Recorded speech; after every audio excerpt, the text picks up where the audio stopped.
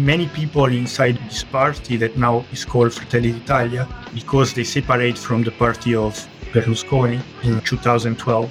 There are a percentage of people that truly had, let's say, an identity or a cultural connection with the fascist experience.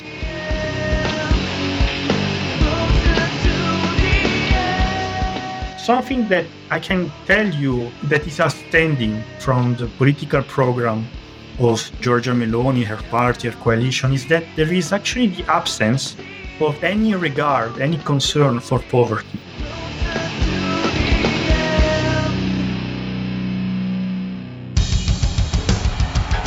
What I have said is that this campaign is not just about electing a president, it is about making a political revolution.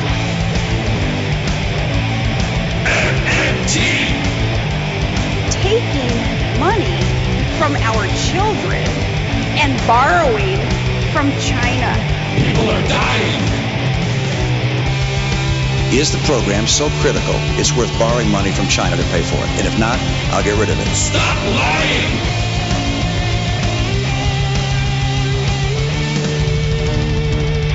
I want the truth!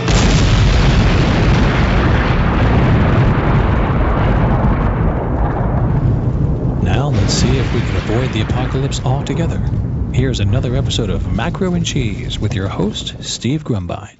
All right, this is Steve with Macro and Cheese. Today's guest is none other than Ivan Invernizzi. And Ivan is a friend of mine. I met him at the second Modern Monetary Theory conference at the New School in New York City. And Danielle Corda and Gianluca Campo. It was so nice. I became fast friends with them immediately. Probably the nicest people I've ever met in my life. They're very kind. And Ivan, you were amazing. Just so everybody's aware, Ivan is the co-founder of both Retta MMT Italia and France. Ivan is a go-getter. He has been on the show previously talking about MMT's theory of exchange rates. Check it out a few years back. So it's with great joy and honor that I bring Ivan back on the show. Given all the changes that are happening in Italy, the world stage is saying one thing. I want to hear what the Italians have to say. So with that, I bring on my friend Ivan. Ivan, welcome to the show, sir. Thank you. Thank you for having me. It's always a pleasure to participate in your program. Absolutely. Thank you so much, Ivan. So you guys had an election, and you have Giorgia Meloni elected.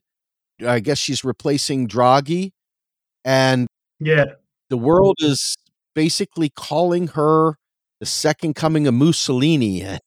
And there's a lot of other talk, and it's hyperbolic at some level, but the world has been seeing a shift.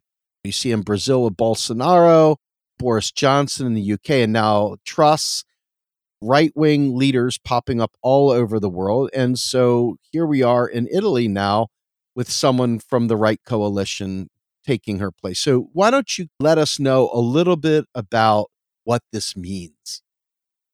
Yes. A little bit of background, first of all. So Italy is a parliamentarian republic.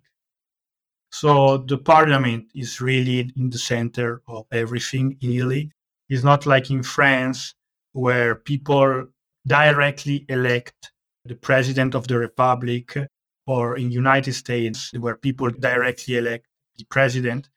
Actually, we vote for the parliament. And then it's the parliament that will elect the prime minister, so to say. We call it Presidente del Consiglio. But that means that the government always needs to have the support of the parliament. In Italy, you cannot have a government that doesn't have the support of the parliament. What we did here is to vote for the parliament.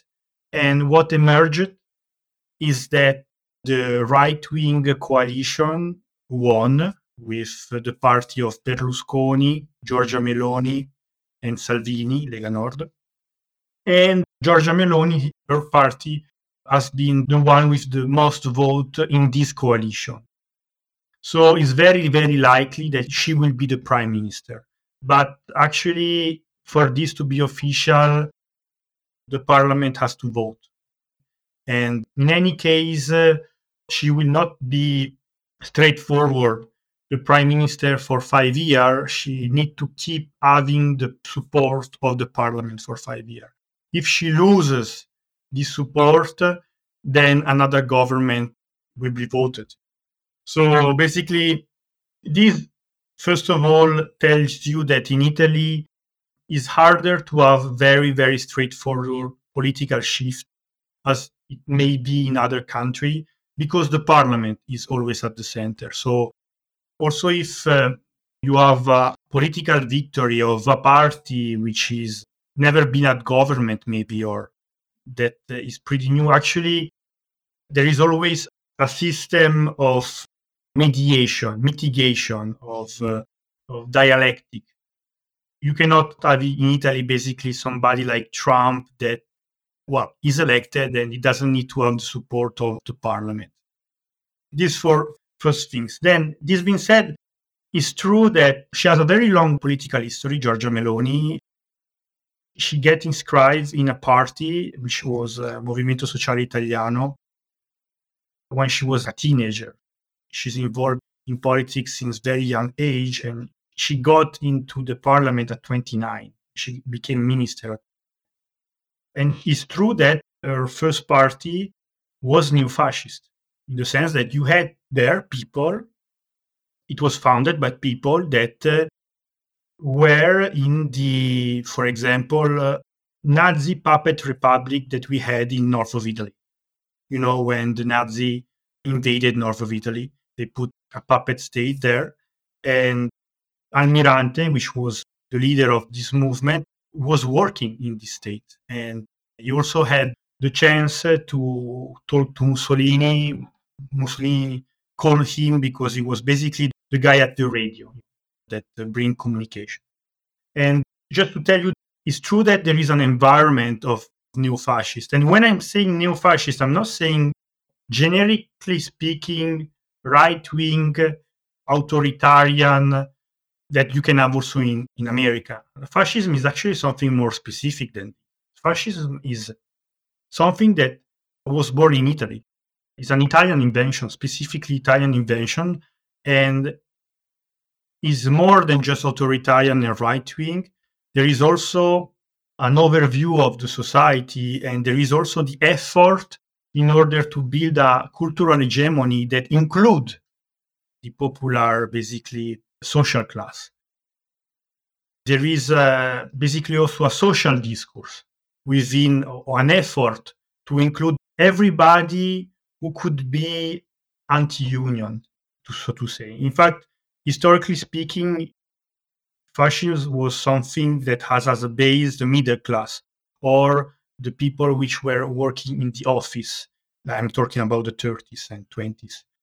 And nowadays is a little bit evolved, but the party of Giorgia Meloni, that now is called Fratelli d'Italia, has pretty much a similar, so to say, social base, which for the most part is not fascist. But we can say that 2 or 3% of her social base could be, to some extent, still sympathetic with the historical experience of fascism. Because, still fascism in Italy had a lot of support until 1936. So it was not just something imposed by the establishment or by the state or the authority. There was actually a popular ground to a very big extent. And yes, long story short, we had this Movimento Sociale Italiano in which she was in, that in the 19th transformed in order to be more acceptable for the big public and not keep being very, very small, transforming Alleanza Nazionale, and then became Partito delle Libertà when he fusioned with the party of Berlusconi. So basically, those people have been at the government already all the time Berlusconi was at the government. It's not exactly a news. And to be fair, in all this time, they pretty much normalized themselves.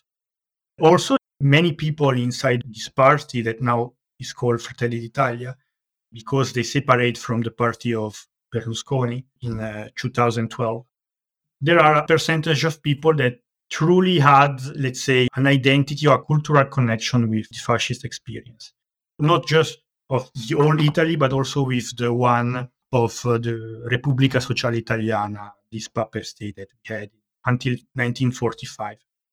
And in fact, you can see that in the symbol of Giorgia Meloni, there is a flame and MMC written in little, and this is the flame of this neo-fascist party. So there is an historic connection and some flavor of sensibility in terms of a symbology to some extent. But in real terms of politics or economic policy, you don't have to think that there will be any significant change. I think actually Italy right now, from its historical past, will be mainly large extent driven by external forces, by EU, what is going on with EU and Russia, the war, United States, the economic tension that are created, for example, in Germany, and EU policy. There will be a consequence of the political environment in, let's say, the leading democracy in EU. So I don't think that there will be such a great shift in our internal politics. Something that I can tell you that is outstanding from the political program of Giorgia Meloni, her party, her coalition, is that there is actually the absence of any regard, any concern for poverty. In the sense that the party of Giorgia Meloni, she's very much against the UBI, but she's not proposing any kind of job guarantee or any program that is really looking to full employment. So there is not much regard for very low income people, classes. And what you can expect is that some restriction on immigration, maybe some family support for, new couple in order for us baby. And also this is actually a flavor that comes from fascism, because also during fascism, there were many social policies in order to increase the population and increase the number of births. So this is something that you can see in the program sometime, emerging as connection. And unfortunately, she's very much against the deficit spending, way more than Salvini, which is the leader of the other right-wing party that we have in Italy, Lega Nord. But for the rest, the only, so to say, positive things that I can see in this is interesting to have a woman as possible leader of the government. This is, to me, is still interesting. And very close to her, you have Crosetto, which is a person which, to some extent, I'm sympathetic to, because he was one of the few people that vote against the balanced budget in the Constitution. Also from a right-wing perspective, but this is something that I respect. He voted against the balanced budget. This is to give you an overview, and don't think that this will be a political shift as large as it could be, for example, a Marine Le Pen in France. Because Marine Le Pen in France would be president of the Republic. She, on the other side, will not be as powerful as a French president of the Republic. This is my overview. So that's in the parliamentary process versus election of a premier, if you will. Okay, I understand. The talk out of all the publications constantly points back to this Brothers of Italy. Mm-hmm. Can you tell us about that a little bit more in depth? Yes, well, basically, after the Second World War, still you had many people who had feelings very close to the fascist experience. And those people in, I think, 1949, they organized a party. And this is Movimento Sociale Italiano. And this nucleus of people basically keep going with very, very low percentage until the 90s. In the 90s, they changed, they shifted their name and they started to be a little bit less extreme. And they create Alleanza Nazionale, which started to get in the government. Before that, they have been excluded completely for any coalition that could go in the government until the 90s. And to the point in which they fusioned their party with the one of Berlusconi. And in 2012, they separate from the party of Berlusconi and they create Fratelli d'Italia. Why in 2012? Because in 2012, there's been the technical government of Mario Monti, austerity, and there was lots of social, so to say, tension and rage in Italy, and there was, so to say, maybe the space for a new political force to emerge. And they were a party of very, very little party, 3%. But the nucleus, so to say, the main people, they came from the original MSI, Movimento Sociale Italiano. People like Giorgia Meloni, but also people like La Russa, for example.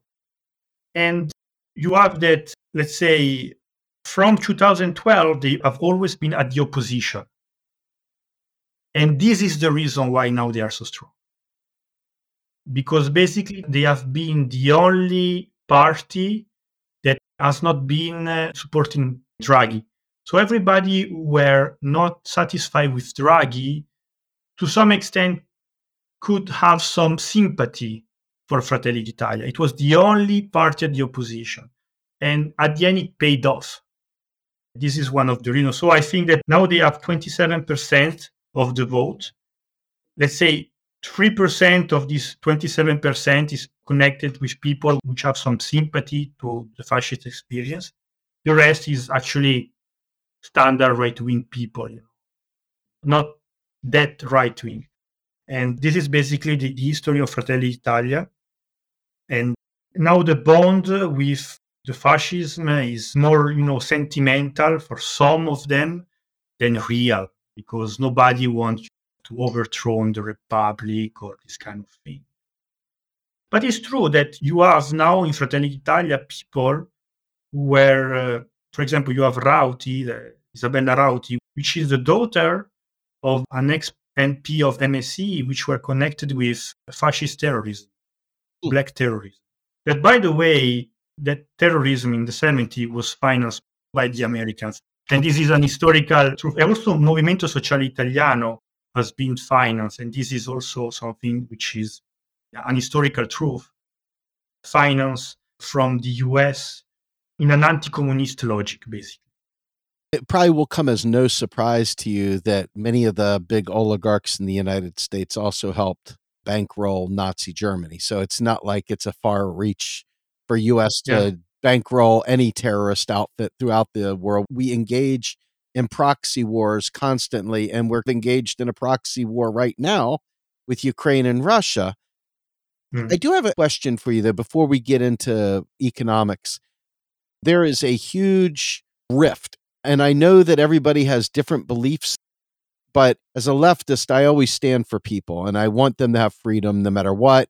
I want them to be able to express themselves and live their truth without government telling them that who they are is invalid, what they want is invalid. And one of the things I had taken special note of is Meloni previously had spoken to the Vox party, which is Spain's far right-wing party. And I believe her quotes, and you don't necessarily have to weigh in on this, but this is terrifying to a lot of leftists. And this demonization of quote-unquote woke politics, the way I define woke politics is I didn't know these people were oppressed. Now I do know they're oppressed, and now I'm trying to help them lead their best life and not be squashed by people's bigotry. The opposite to that is what she said to the Vox party in Spain. She says, yes to the natural family, no to the LGBT lobby, yes to sexual identity, no to gender ideology, no to Islamist violence, yes to secure borders, no to mass migration, no to big international finance, no to bureaucrats of Brussels. What do you take from that? Because this bureaucrats of Brussels and no to big international finance, those two things I'm on board with, but the rest of it is pretty terrible, in my opinion. I'm curious, what exactly makes up the social political space in Italy that she's speaking to? What is that divide like in Italy? Why is she concerning herself with that? Is there a major social war going on in Italy? Yeah, well, to be fair, personally speaking, I don't support Meloni and I don't support her coalition. This being said, to be fair, me myself, I'm not as preoccupied as maybe the foreign press is, because I see her being very much normalized and I don't see her truly making any authoritarian shift or being able to, but neither willing to.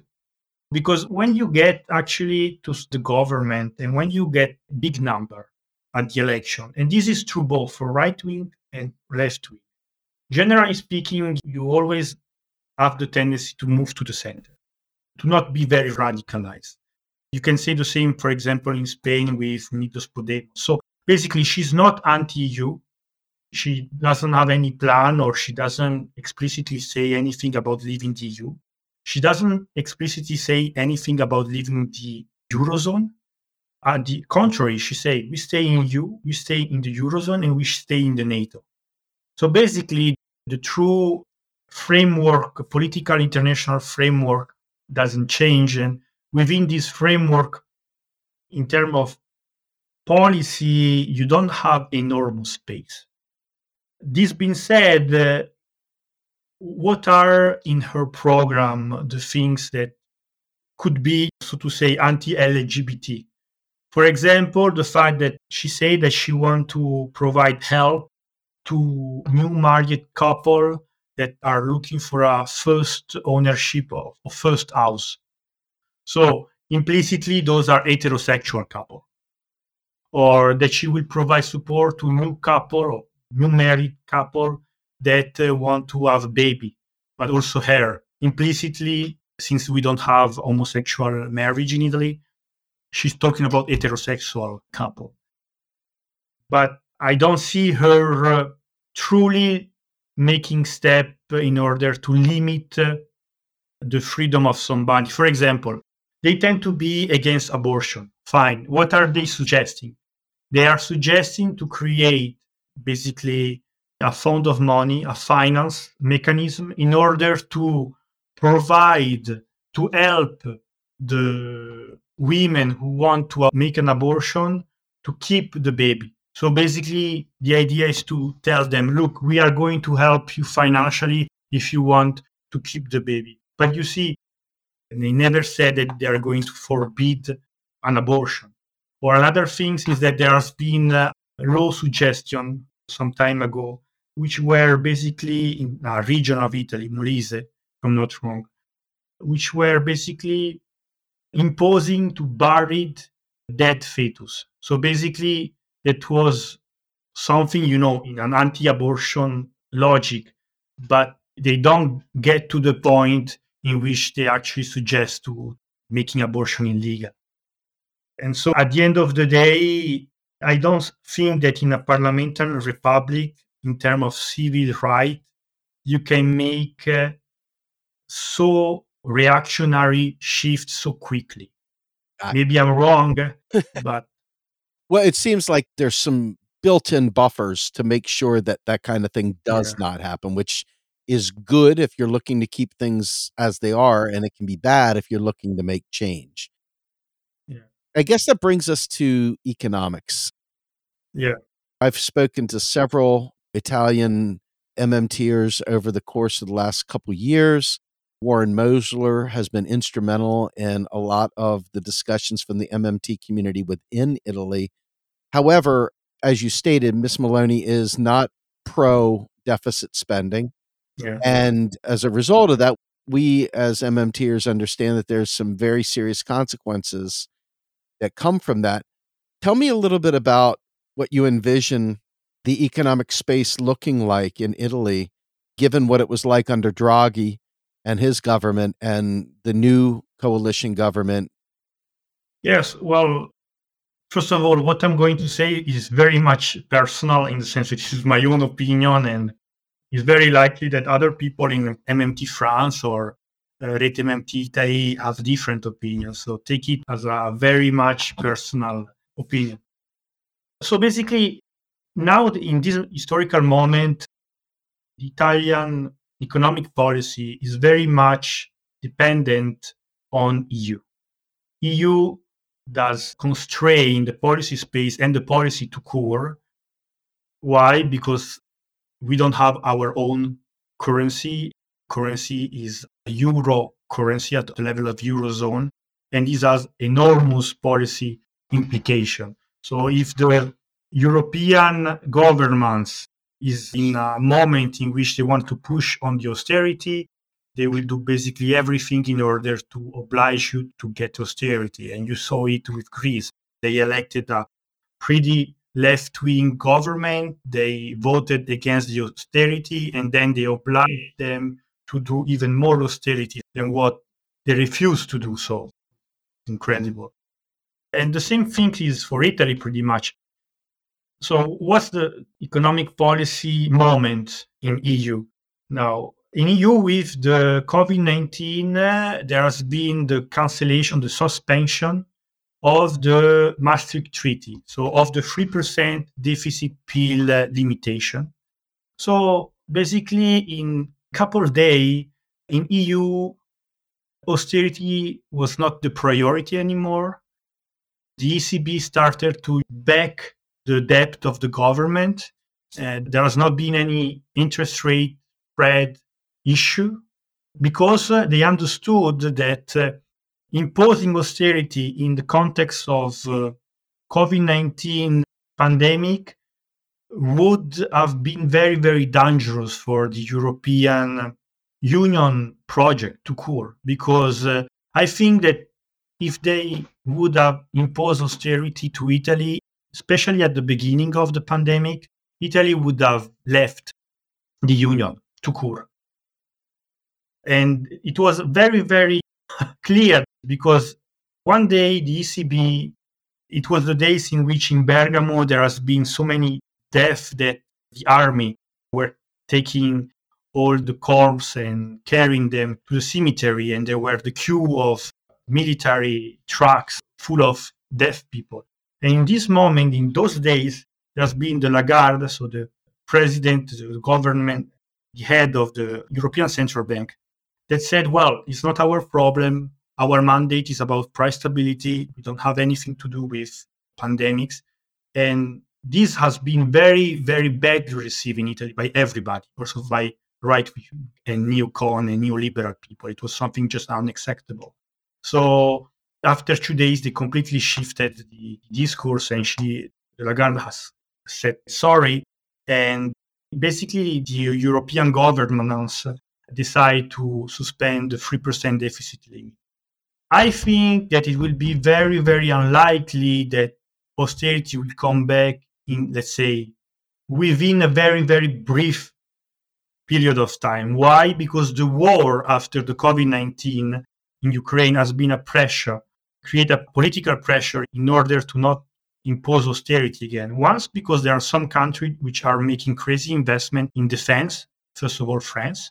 And the other reason is that Germany itself, which is basically the core of the European governance dynamics, basically is under tension because it's very much dependent on Russian gas, on Russia.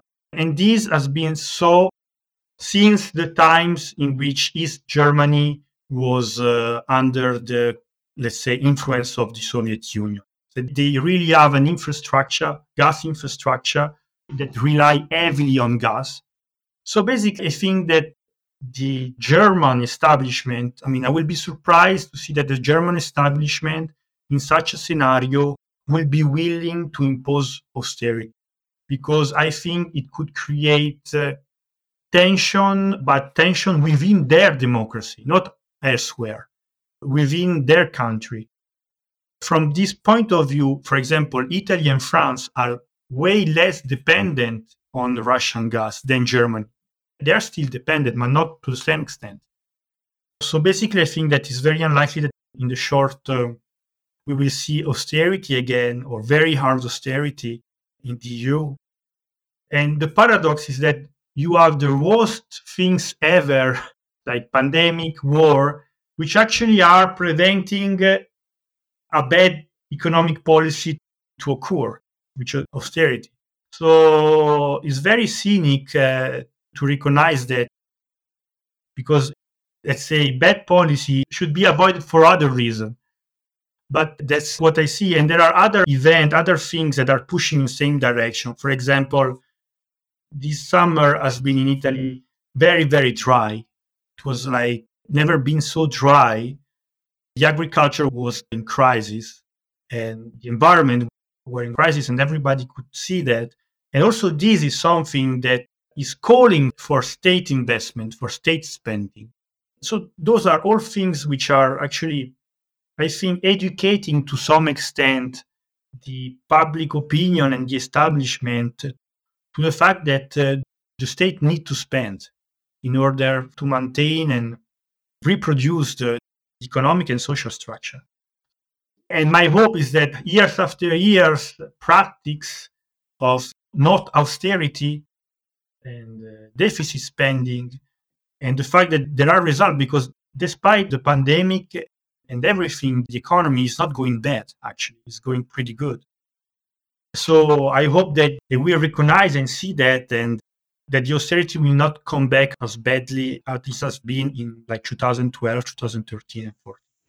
So yes, this is a little bit as I see the economic policy scenario.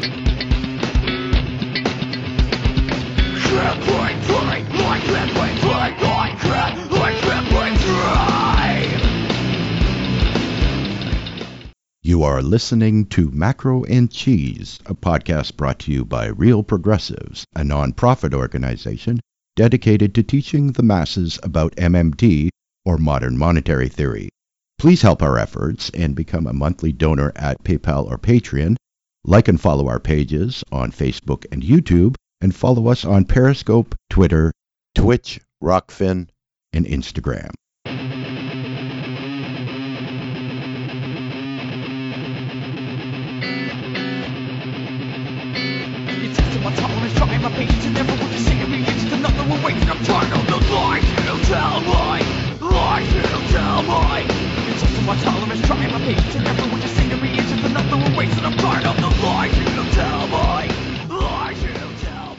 It's interesting, in the United States, we still are living from the 70s with Volcker and Friedman.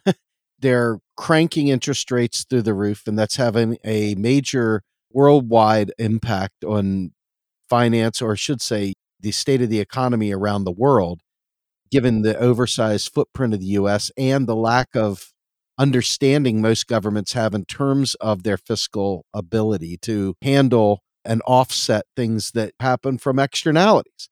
So given the United States pushing for raising interest rates significantly, which Maura Mosler says is a core cause of inflation, and then also the United States is waging this proxy war with Ukraine and Russia, I am curious as to what the impacts of the United States' actions have been on Italy.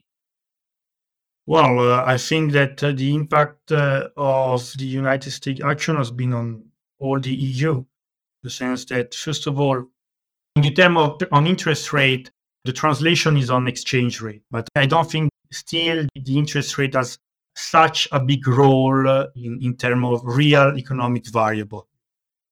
The impact of the United States has been, I think, mainly with the, so to say, pushing or creation of the scenario that led to the war in Ukraine. Because, of course, the war in Ukraine is not disconnected with the choice that NATO and EU did in the last 20 years.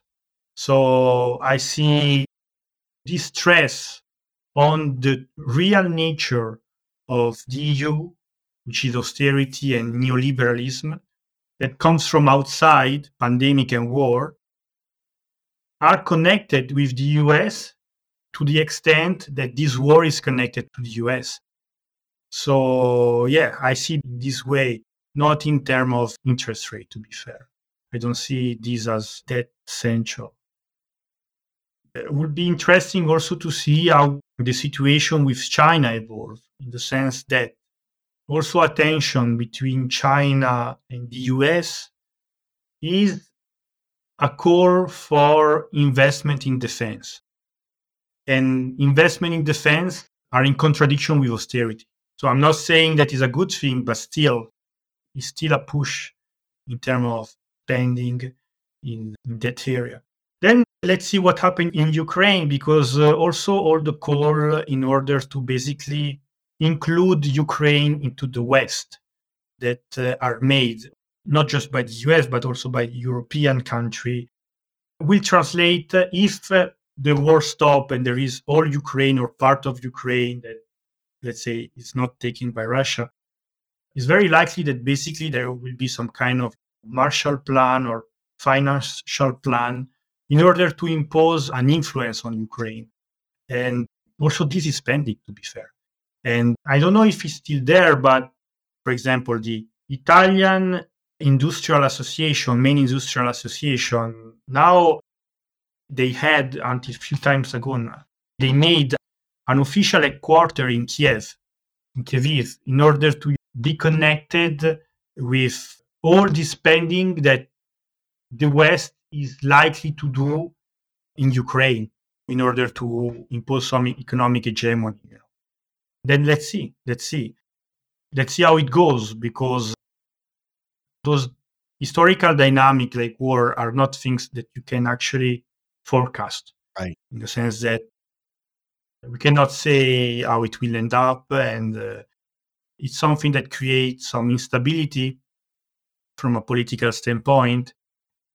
The point is that when you have some level of political instability, or in the sense that you are in a situation in which the establishment cannot do whatever it wants without taking into account the cost, because there are tension, there are imbalances, because you don't have exactly a straightforward pyramid structure where who is at the top can control everything, because there are actually many forces that are in contradiction one another.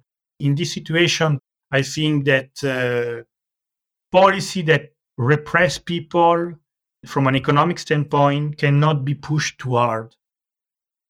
And these prevent EU to create an extra pressure, as it the same political pressure that created social tension that created some years ago with austerity.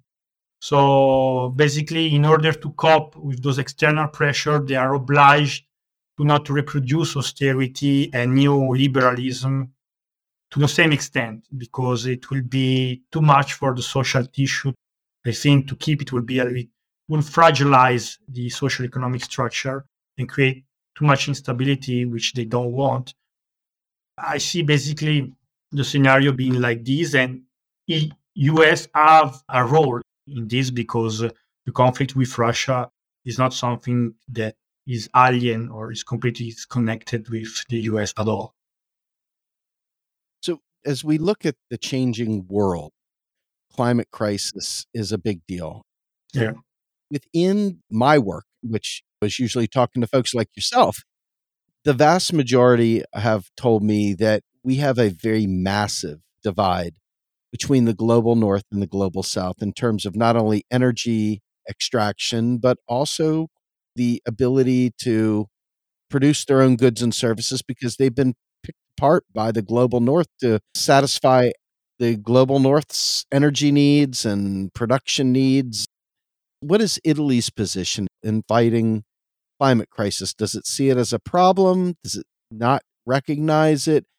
And how do you foresee the Meloni government addressing climate crisis? Yeah, well, the environmental sensibility in general, so the environmental speech, the greenwash dynamic has actually touched pretty much all the political actor that you have in Italy. So you can see an environmental sensibility in all political program of the parties. Somewhere you will find that there's some phrases, some points which are connected with the environment. So let's say in terms of generic sensibility, I think that a change has been made since, I don't know, the 70s, okay, where actually pretty much nobody was caring about environment, just very much minority, which were very much environmental friendly.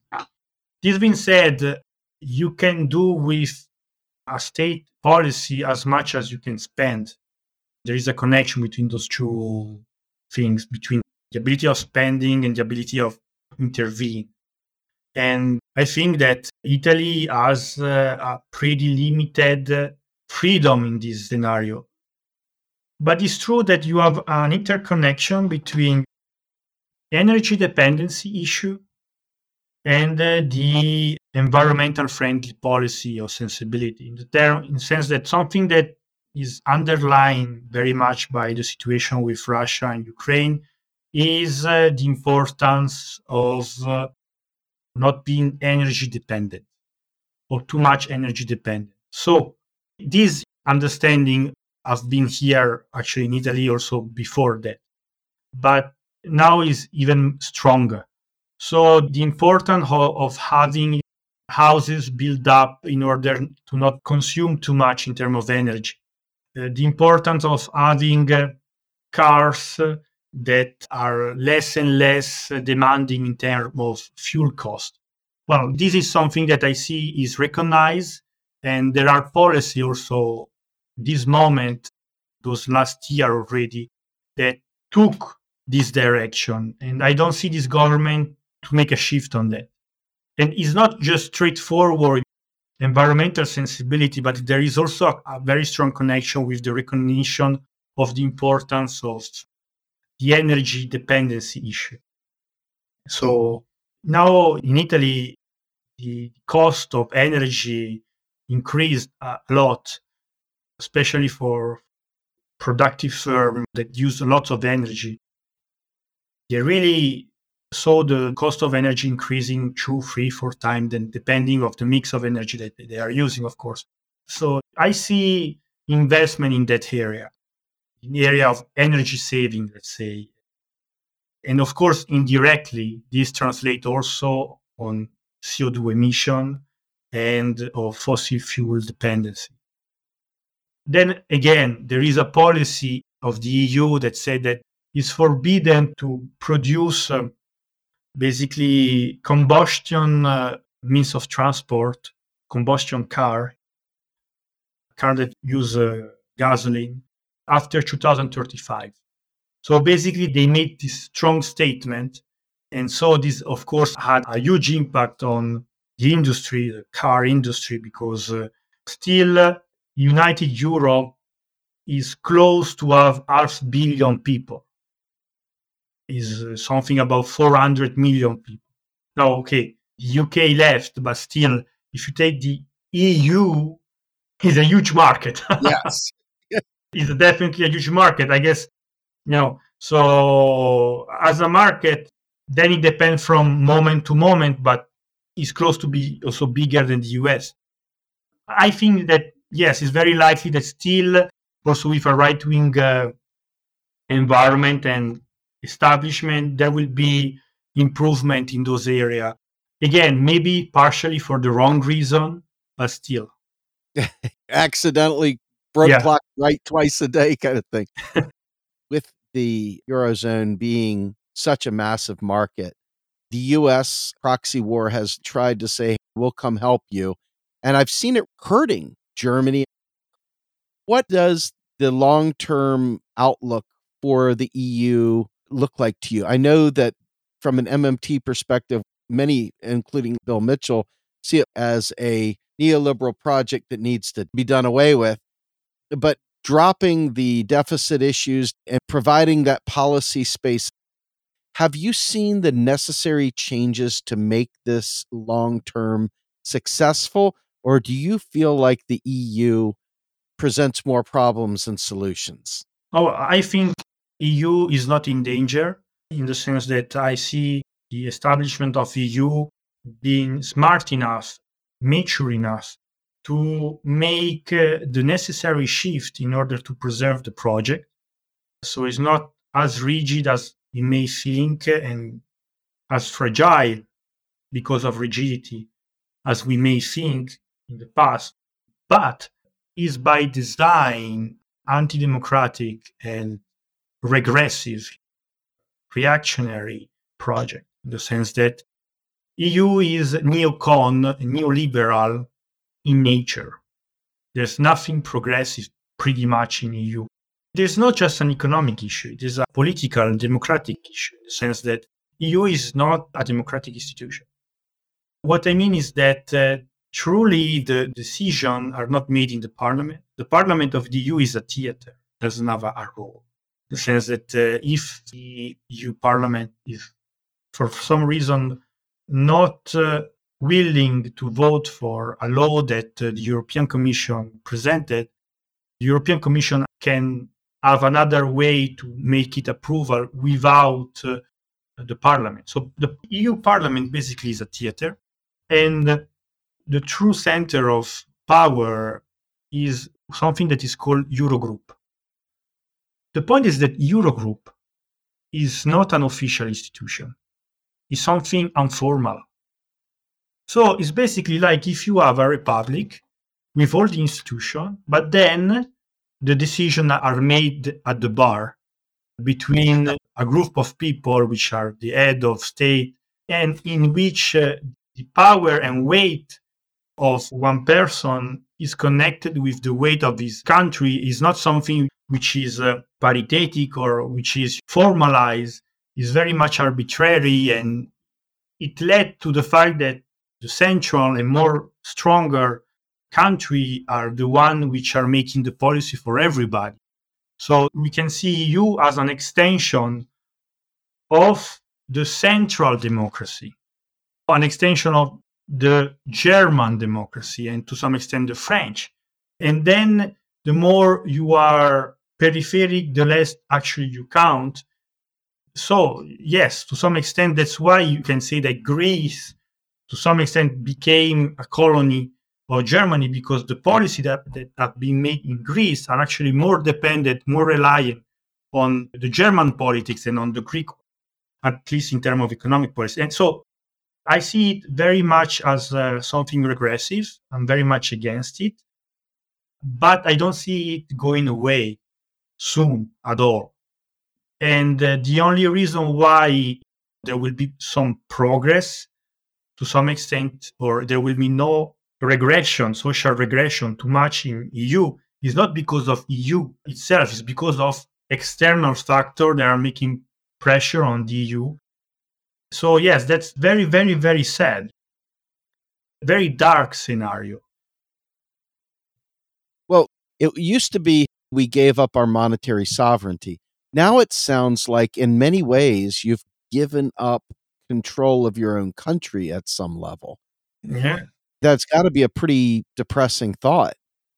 Yeah. Well, anyway, you always are influenced by what happened out of your country. So it's not that it's fully new, in the sense that also before the EU or before the pressure, the constraint of the European Union, still we had, of course, constraint from more generic West area, the US, the NATO, and nobody is truly completely 100% free and autonomous for what you have outside.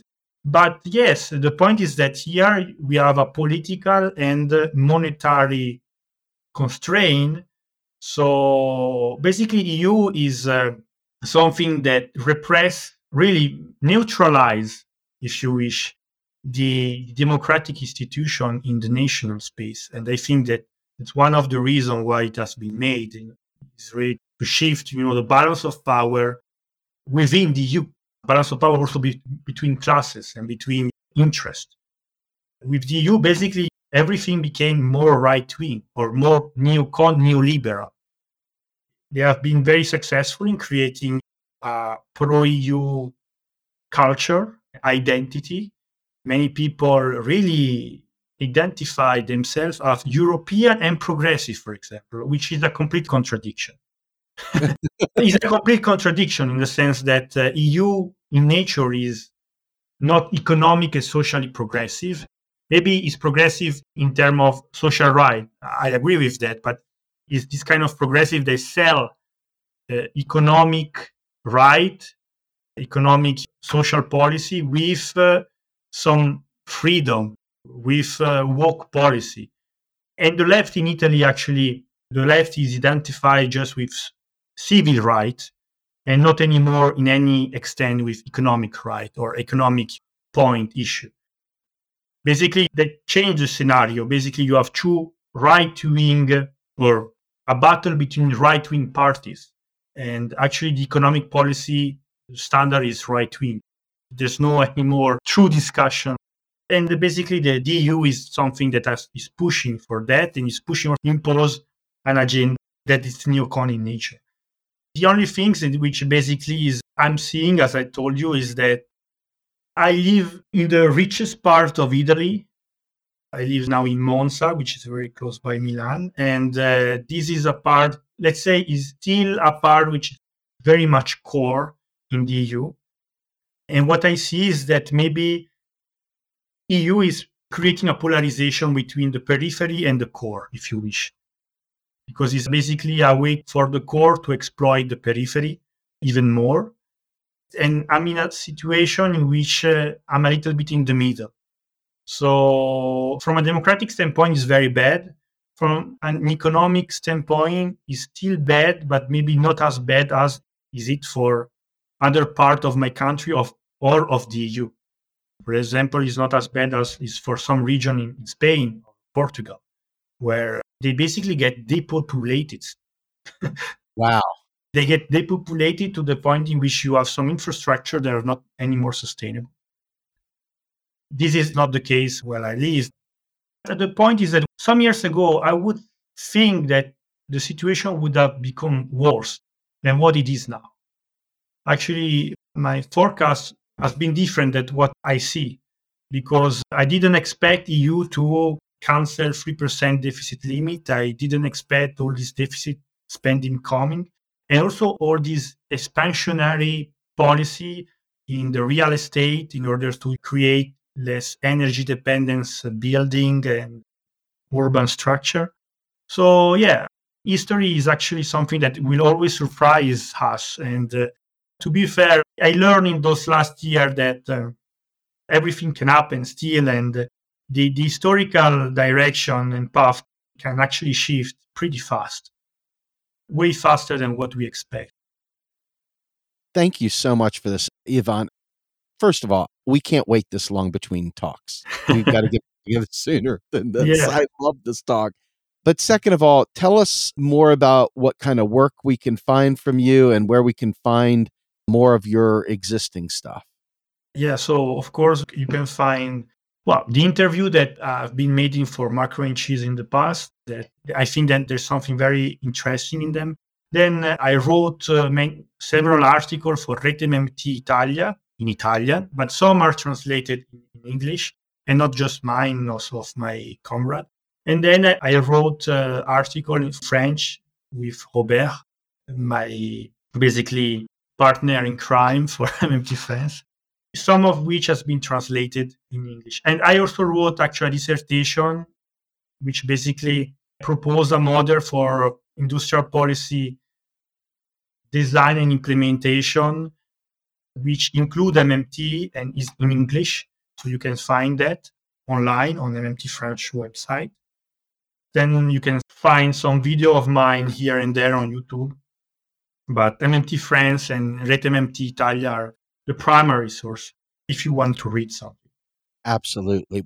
Ivan, please tell all of our friends, Gianluca, Daniela, that I said hello and that I missed them too. And hopefully I can talk to them at some point in the future. Yeah, I will tell them. I was talking with Gianluca just a few hours ago. And for sure, I will tell them that you say hi. And thank you again for having me here. It has been a very big pleasure. Something that it warmed my heart to exchange with you and to know that also very far away there are people which are fighting for the cause. And sometimes being activist, being MMTers is hard. Knowing that still there are other people who are fighting like you is something that provides you hope. Yes. You're a wonderful man. I mean that from the bottom of my heart. Thank you so much for the time. And with that, my friends, this is Steve Grumbine with my guest, Ivan Invernizzi, and this is Macro and Cheese, and we are out of here.